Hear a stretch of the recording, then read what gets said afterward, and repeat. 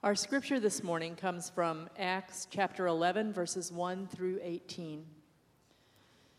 Now the apostles and the brothers who were throughout Judea heard that the Gentiles also had received the word of God. So when Peter went up to Jerusalem, the circumcision party criticized him, saying, "You went to uncircumcised men and ate with them." But Peter began and explained it to them in order. "I was in the city of Jaffa praying, and in a trance I saw a vision, something like a great sheet descending, being let down from heaven by its four corners, and it came down to me. Looking at it closely, I observed animals and beasts of prey and reptiles and birds of the air. And I heard a voice saying to me, 'Rise, Peter, kill and eat.' But I said, 'By no means, Lord, for nothing common or unclean has ever entered my mouth.' But the voice answered a second time from heaven, 'What God has made clean, do not call common.' This happened 3 times, and all was drawn up again into heaven. And behold, at that very moment, 3 men arrived at the house in which we were, sent to me from Caesarea. And the Spirit told me to go with them, making no distinction. These 6 brothers also accompanied me, and we entered the man's house. And he told us how he had seen the angel stand in his house and say, 'Send to Jaffa and bring Simon, who is called Peter, and he will declare to you a message by which you will be saved, you and all your household.'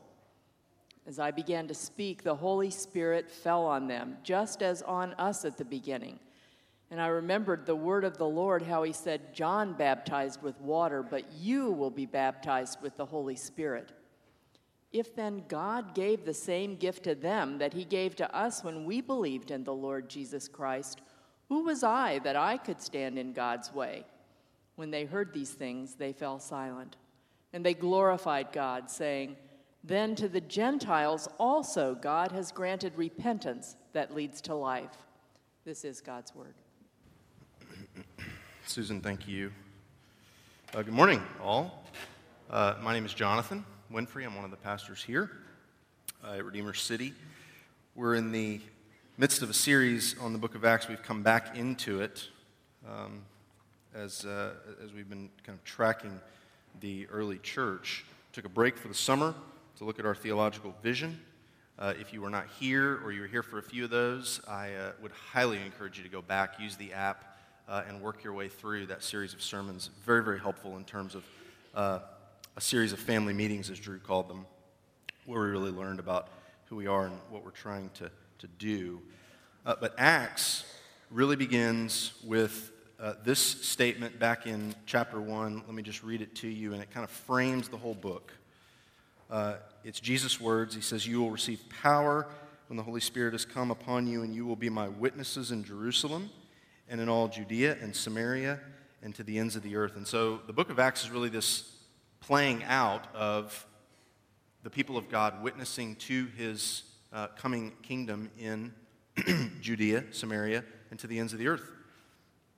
And so, as it's a story of the early church in a period of revival, it's really a series of illustrations of what happens as revival breaks out and as the concentric circles begin to sort of break out from there, and more people are exposed to and hear the gospel. Now, last week, you may recall we highlighted a barrier to the gospel's advance, and it was this man named Saul, a fierce persecutor of the church, who Jesus meets on the road to Damascus and converts him to Paul, changes his name, changes his job description, changes his whole life, and he becomes this fierce evangelist and church planner. This week, we're going to look at yet another barrier, another hurdle that has to be cleared in order for the gospel to continue to push forward into, for this time period, the uttermost parts of the earth. By the way, you're sitting in one of the uttermost parts of the earth for the early church, right? I mean, they weren't thinking about North America, didn't even know what North America was or existed. And so the fact that even we're sitting here is pretty amazing to have read back into Acts and see the kind of the beginning of the story. The barrier this morning, though, that I want to look at isn't a man, it's a state of mind. It's a self-righteousness that had come to characterize the Jews. And like Saul was blinded by his religious obedience, so this worldview had blinded the Jewish people to understanding God's purposes in the whole world and actually doing what Jesus told them to do, to be his witnesses to the ends of the earth. They had forgotten God's words to Abraham all the way back at the beginning of the story in Genesis 12. Through you and your children, God said to Abraham, all the families of the earth will be blessed. They had forgotten that. So take a look at the insert in your worship folder. You should have received one. If you don't have one, look on or try to follow along here. But there you'll find this outline and the 3 points that I want to work through as we look at this passage together this morning. First, the problem, that is erecting barriers, these barriers that had been formed over the span of many, many years, but nonetheless existed, and the problem that presented. Secondly, the solution, and how, as Paul says in the assurance of pardon, Jesus kills the hostility. Jesus' death kills the hostility that was produced by the barriers, tears them down, demolishes them, as you see there in the sermon title, the distinctions and all the stuff that comes with that. And then thirdly, what's the new community formed look like? It doesn't make distinctions, right? How does that happen? And what it produces being peace and unity in the result. So the summary teaching, really, or the summary lesson is that the good news of Jesus Christ demolishes distinctions and produces a peaceful unity. The good news of Jesus Christ demolishes distinctions and produces peaceful unity. So first, let's look at erecting barriers and this problem. What is it about this vision that makes Peter so uncomfortable? What you have to know is it's not printed for you there, and I would encourage you, if you are so inclined, to go back and look. But Acts 10 and 11 kind of go together, okay? Acts 10 is kind of long, but there is this vision that Peter has as he's praying, goes into this trance and so forth and so on, ends up going to this guy Cornelius' house, has this experience, basically preaches a sermon toward the end of chapter 10, and then the Holy Spirit falls on the Gentiles who are there. So what we read this morning, what Susan read to us this morning, is Peter returning to Jerusalem and kind of giving a report. So it's a summary. And that's part of the reason I wanted to go there is chapter 11 is shorter, but you get a bird's eye view of the whole encounter. So where did this come from, and why do these, when he comes, why do these guys criticize him? What's the problem really that's going on here? Well, one major way that Peter distinguished himself as a Jew from the Gentiles around him, and some of you may be familiar with this, was by what he ate, okay? The dietary laws that were given in the Old Testament became a way for Jews to separate themselves from Gentiles. In other words, they would say, we eat this, we don't eat that, right? Those types of people eat those things. We, God's people, eat this stuff, right? So when God tells him in this vision that any of the animals were okay to kill and eat, he is, by the way, endorsing hunting. Just to be clear, okay? Nothing wrong with rising early in the morning when it's still dark, going and killing, and then eating, of course. Don't forget about the eating part, right? But when God tells him that any of the animals are okay to kill and eat, he can't fully make sense of this, all right? Because there's a massive shift that has occurred because of the work of Jesus. But it still hasn't fully registered with Peter. And what I would kind of underscore to you is as you're reading through the book of Acts and you get to chapter 10 and 11, things are really changing here. Really changing. Which is part of the reason that this vision is so significant. What did all the animals on this great sheet have in common? Well, God made them all, right? He made them all. And in the context of the vision, he has gifted them all to Peter for his enjoyment. But even as Peter's still experiencing this dullness, this confusion, what my high school Latin teacher called being dense, right? He's still dense. God clarifies himself. He says, what God has made clean, do not call common. Because when he presents the vision, Peter says, by no means, Lord, nothing unclean or common has ever entered my mouth or gone into my body. But God is saying, because Jesus Christ has come, you can eat whatever you want. Jesus himself said, it's not what goes in the mouth that defiles someone, It's what comes out, right? And the paradigm shift God is highlighting for Peter is much bigger than that, though. The word here that's translated common, and if you see where I'm referring to, it's in verse 9, okay? Peter responds, by no means. Verse 9, the voice came a second time from heaven, what God has made clean, do not call common. This word common can also be translated as profane. In other words, not to be associated with the holy or the sacred or the set apart. And so the Jews had applied this to food, but over time they began to apply it to other people as well. And so as a result, sharing food with another person who was unclean meant you were sharing unclean food with unclean people, which made you unclean and thus defiled, profane. You couldn't be a part of the holy, sacred, the set-apart community of faith anymore, as far as the Jews were concerned. That's what's behind Peter's comment. And as Peter tells it, when the vision was over, immediately there's this knock on his door from 3 Gentiles inviting him to go with them to Cornelius, a Gentile's house. Now, what was the lesson Peter learned in the vision? Well, it's not printed for you, but let me read it. Acts 10, verse 28. He said to them, you yourselves know how unlawful it is for a Jew to associate with or to visit anyone of another nation, but God has shown me that I should not call any person common or unclean. So as far as Peter was concerned, that was the lesson. And he says, it's not okay for us, Jews, to associate with or to visit anyone of another nation. But God has impressed on me, I shouldn't do that anymore. But look at the passage from today, okay? So it's all setting up some background for you, because it's important to know, since we didn't read chapter 10, what all was going on there. But look at the passage today from Acts 11. Look at what happens when Peter arrives in Jerusalem. So just look at the first couple of verses, okay? He arrives in Jerusalem, and word spreads that not only have the Gentiles received the gift of the Holy Spirit, but Peter was part of it, and Peter was eating with them when they did. They're freaking out. Peter's criticized by his brothers from this so-called circumcision party. Not a party where they circumcised one another, but more like a political party, okay? Let me just be clear about that, in case there's any confusion. This is not what the circumcision party was, okay? More like a political party, okay? Easy for us to think about it in those terms. They say to him, you ate with uncircumcised people. Now, why is that such a big deal? Because they viewed the world, this circumcision party, in terms of black and white. You were either one of God's people, which meant you had received the mark of circumcision, or you weren't one of God's people, which meant you hadn't received the mark of circumcision.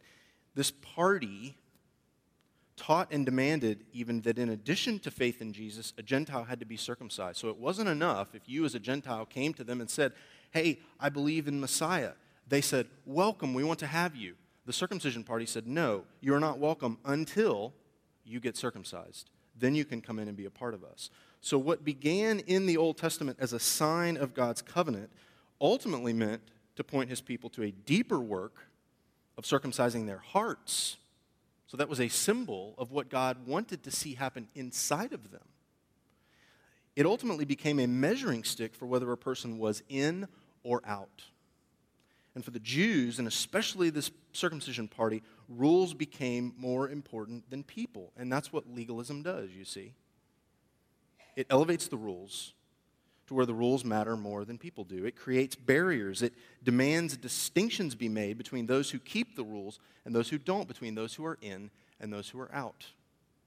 And even with the coming of Jesus, even with his life and his death, his resurrection, ascension, the leaders in Jerusalem, as the apostle comes to them and says, look at what has happened, they make this external act more significant than an internal posture of faith. They weren't even able to rejoice with Peter. Peter comes to them and says, hey, the church is growing, guys. And what is their response? Let's party. Praise God. This is wonderful. No, they're grumpy. They're mad. Now, how has this attitude come to roost in our hearts today? And some of this may be hard to hear. It's hard for me to put together because oftentimes what happens when you're preaching, and I don't do it very often. And so I do enjoy the times when I do, because the week you're spending in the passage, you end up examining your own heart quite a bit. Whereas you all get to examine your hearts, hopefully, in the midst of the worship service and then in community groups following. At least that's the goal. For the guy who is up here, it's a week-long process. And so part of Sunday is just bringing you into what God has been doing in us throughout the week. So I hope it's helpful. I really do.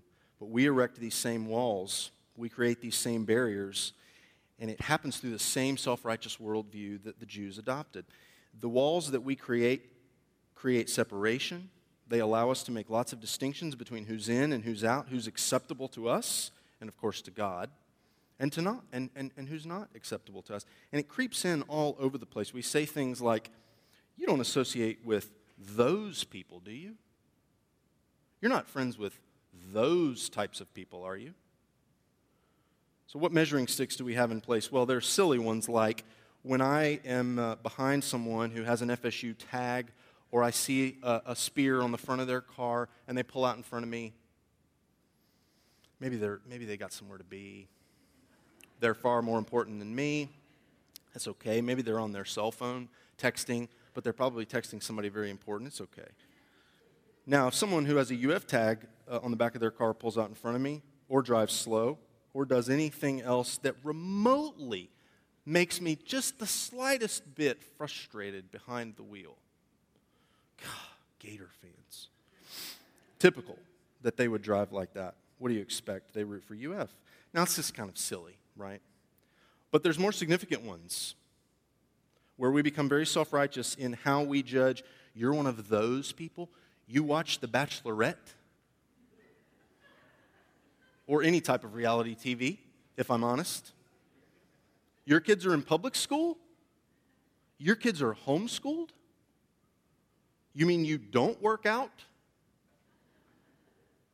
You mean you're an Episcopalian and you think you're a Christian too? You guys are going to let a Democrat join your church? Your daughter's dating a black guy? That one's not as funny. But I'm serious. This is how this begins to kind of form in our hearts. We create walls, we create barriers, who's in, who's out, what's acceptable, what's not, based on things that have absolutely nothing to do with the gospel. And in fact, it tells on us that the gospel has not invaded those nooks and crannies of our lives yet. Another diagnostic question to help us, it's not printed for you, but let me read chapter 10, verse 45.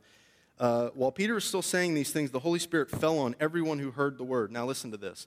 And the believers from among the circumcised who had come with Peter were amazed because the gift of the Holy Spirit was poured out even on the Gentiles. Do you hear that?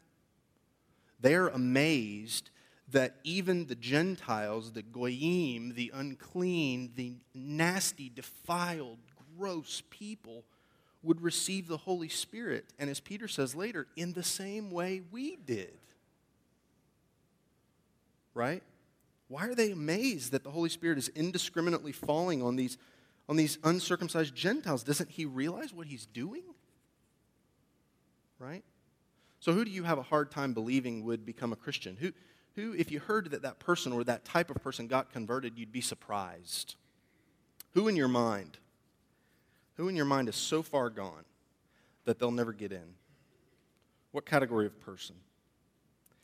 So for me, to let you into the grossness and blackness of my own heart, for me it's pedophiles. Now why is that? Because I've distinguished my sin from theirs, because in the deep places of my heart, I really do struggle to believe that Jesus had to come as far to save me as he has to save them. That's the problem. That's the reason why when I think of them, I think, oh, they're hopeless. Now, where are you caught? That's where I was caught this week in a number of places. Where are you caught?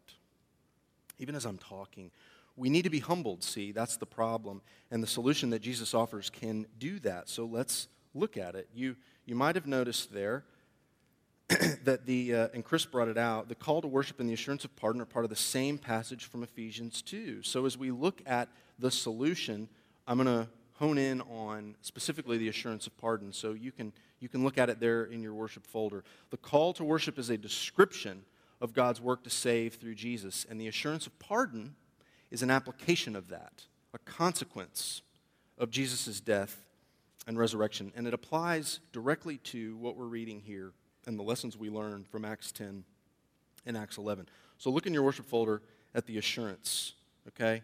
And I don't want to read the whole thing, but I do want to read to you a couple of verses from it. So follow along. This is Ephesians 2, beginning in verse 11. Therefore, Paul says, remember that at one time you Gentiles in the flesh, called the uncircumcision by what is called the circumcision, which is made in the flesh by hands. Remember that you were at that time separated from Christ, alienated from the commonwealth of Israel, and strangers to the covenant of promise, having no hope and without God in the world. But now, in Christ Jesus, you who were once far off have been brought near by the blood of Christ. For he himself is our peace, who has made us both one and has broken down in his flesh the dividing wall of hostility by abolishing the law of commandments expressed in ordinances, that he might create in himself one new man in place of the two, so making peace, and might reconcile us both to God in one body through the cross, thereby killing the hostility. Now, what is Paul saying?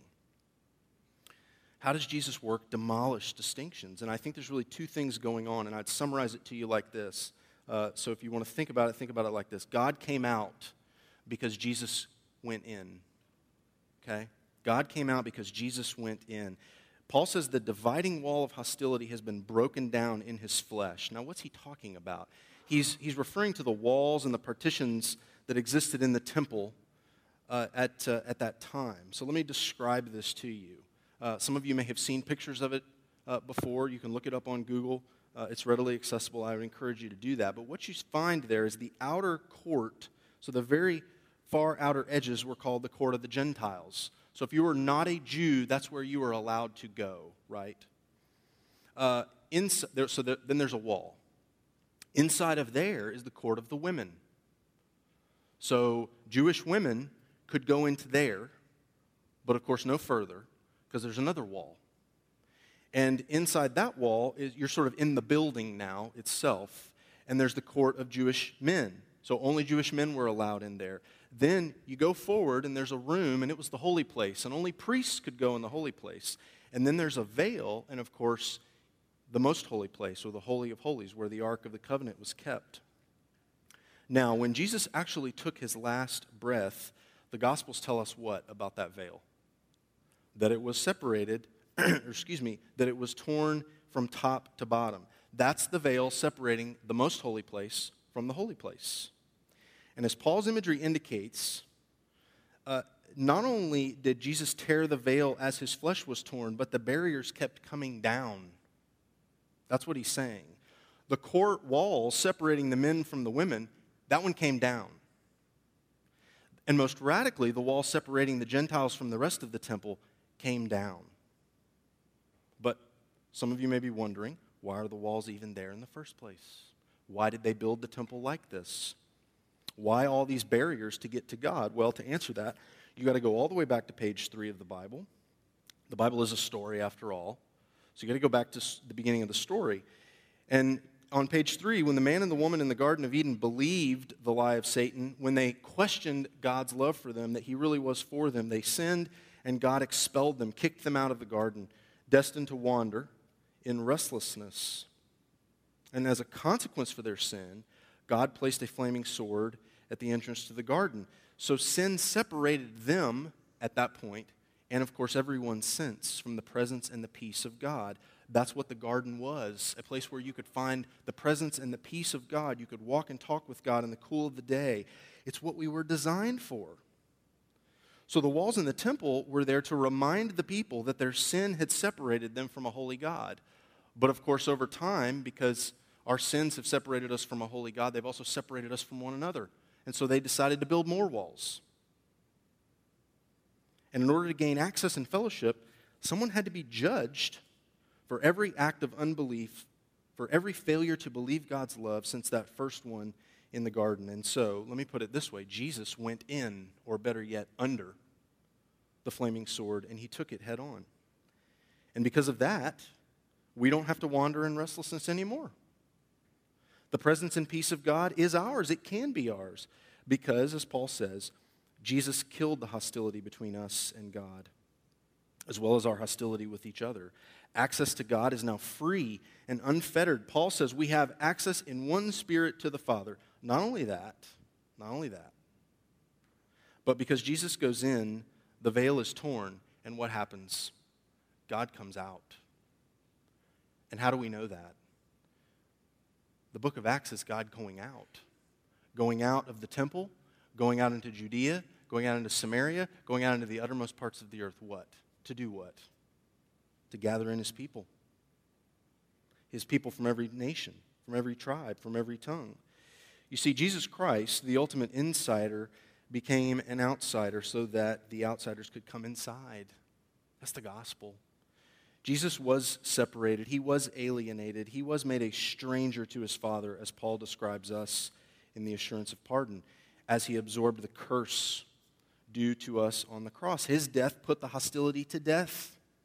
And he did it by making peace with God and man, but also by making peace with Jew and Gentile, also by making peace with every other category and distinction that we have come up with. The Bible teaches that everyone is separated from Christ at birth. Everyone's alienated from God. Everyone's a stranger without hope.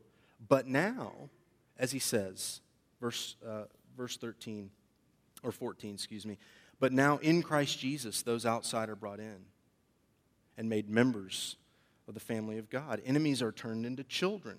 There's no one, by the way, newsflash, no one in heaven is there because they earned it. They are there because Jesus earned heaven for them.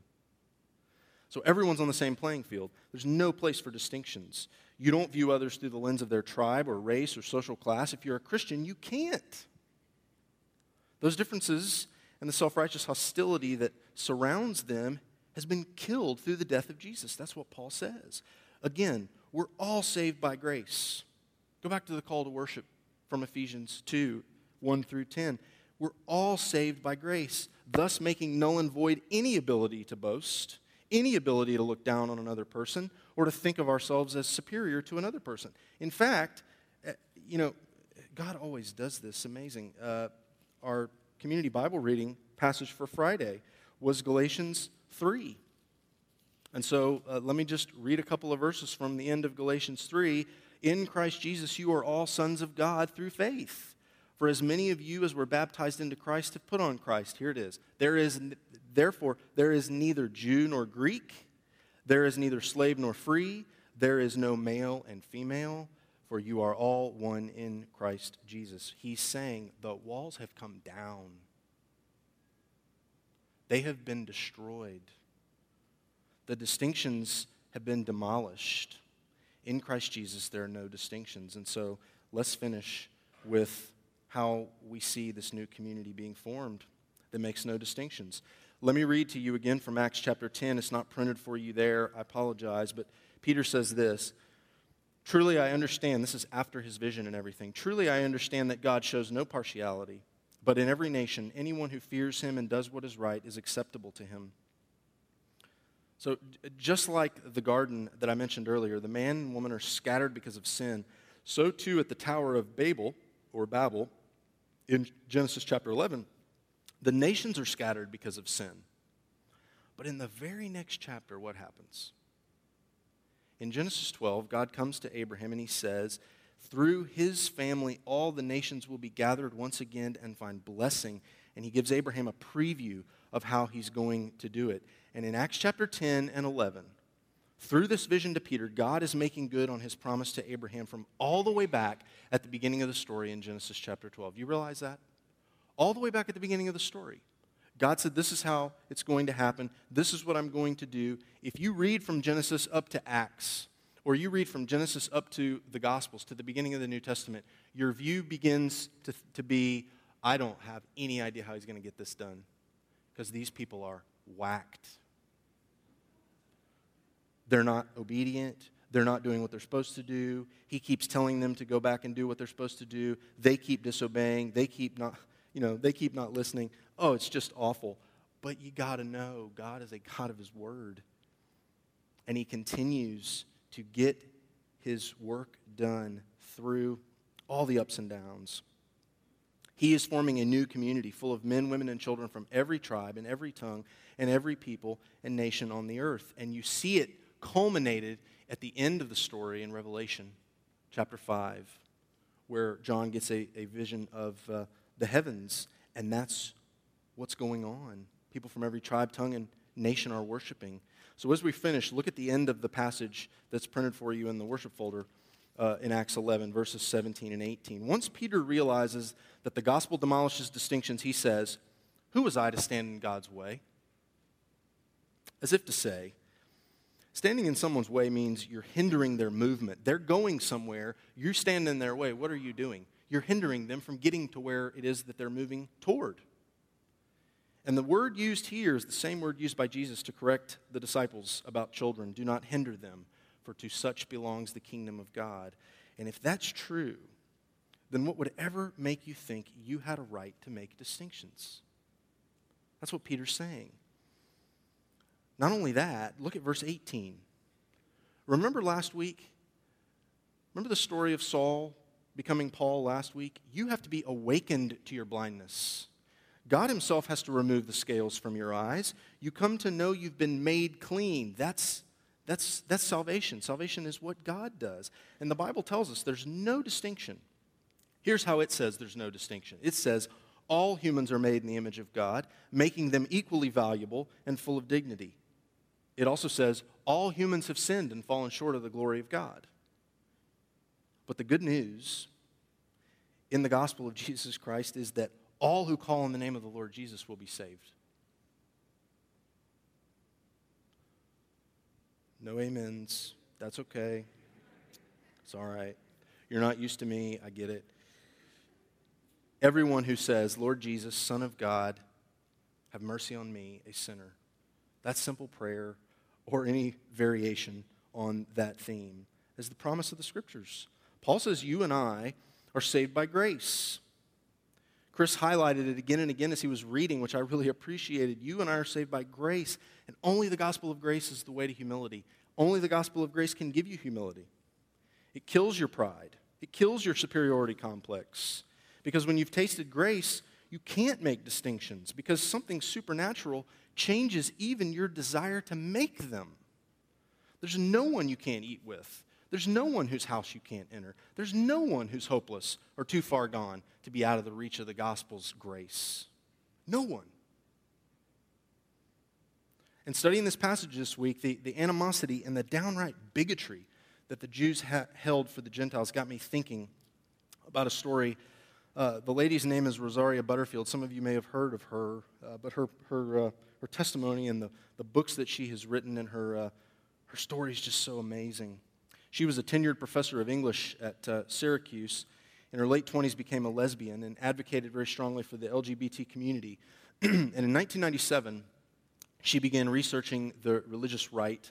And as she put it, this is a quote from her testimony, "Their politics of hatred for people like me." And she was writing an article against the Promise Keepers movement. And a response to that article triggered her sitting down with a guy. I guess he wrote her or something. She ended up sitting down with this guy. His name was Ken Smith. And he was a pastor. And he became Rosaria's friend and resource on the religious right, but much more than that. As they ate and drank and talked and challenged and befriended one another, someone from a very different background from him, to be sure, but someone that Rosaria had never experienced before, and it was a Christian who saw her as a fellow sinner, not an unredeemable liberal intellectual who happened to be a lesbian. He talked about his sins with her. He confessed them to her. He spoke clearly of his brokenness and his need of Jesus' renewing grace every day, and she was shocked because she had never met a person like that. And ever since I've read that story and even listened to her talk about it and her experience, I've been blown away, because what happened was the shock of a Christian acting like a Christian gave her a view, an experience of Jesus that she had never had before. This guy demonstrated the grace of Jesus in a way that I really hope we as a congregation can and will, as we seek to apply the lessons of this passage. As at the end of the passage it says, God has granted repentance unto life, even to the Gentiles, that we would offer repentance, the gift of repentance leading to life, to our city and our county and our world. And may the gospel work that into us, because only it can. So let me pray that the gospel would indeed do that as the musicians come back. Oh, Lord Jesus, we thank you for going in underneath the flaming sword and taking it head on. You, the ultimate insider, the one who had been in from all eternity, who had been accepted by God, who had done exactly what it was that he asked you to do every day of your life. Thank you for going under that so that the Father could come out and begin the gathering of all of his people from every tribe, tongue, and nation to the uttermost parts of the earth. And we are a testimony to that. So thank you. Thank you for the work that you did to accomplish that. And we pray that the experience of that truth would indeed make us a people full of humility, full of distinctionless living. And that as we interact with our community, as we interact with our neighbors, our coworkers, and everyone else, that they would see you in us, and it would cause them to glorify you, as we read even here in the passage from Acts. Lord Jesus, humble us, and as you humble us, make us more like you, full of grace, full of truth, that would be to your honor and glory, we pray, in your name, amen. Just a quote from the song we sang earlier, two wonders here that I confess, my worth on the one hand and my unworthiness. And then she says, my value fixed, my ransom paid at the cross. So you see both the dignity and value that we have, that God would come so far to rescue us in the person and work of Jesus Christ, and yet the sin that we needed to be paid, the debt that we owed needed to be paid, and all of that was done at the cross. And so now, in Christ, we have humility. Now in Christ, we not only have humility, we have power and confidence and security. And so as you go, receive these words of the benediction, and may they drain themselves deep down into your soul, such that they really do change you and make you a person like what we described earlier. So receive these words. May the Lord bless you and keep you. May the Lord make his face to shine upon you and be gracious to you. May the Lord turn his face toward you and give you his peace, both now and forevermore. Amen. Go in his peace.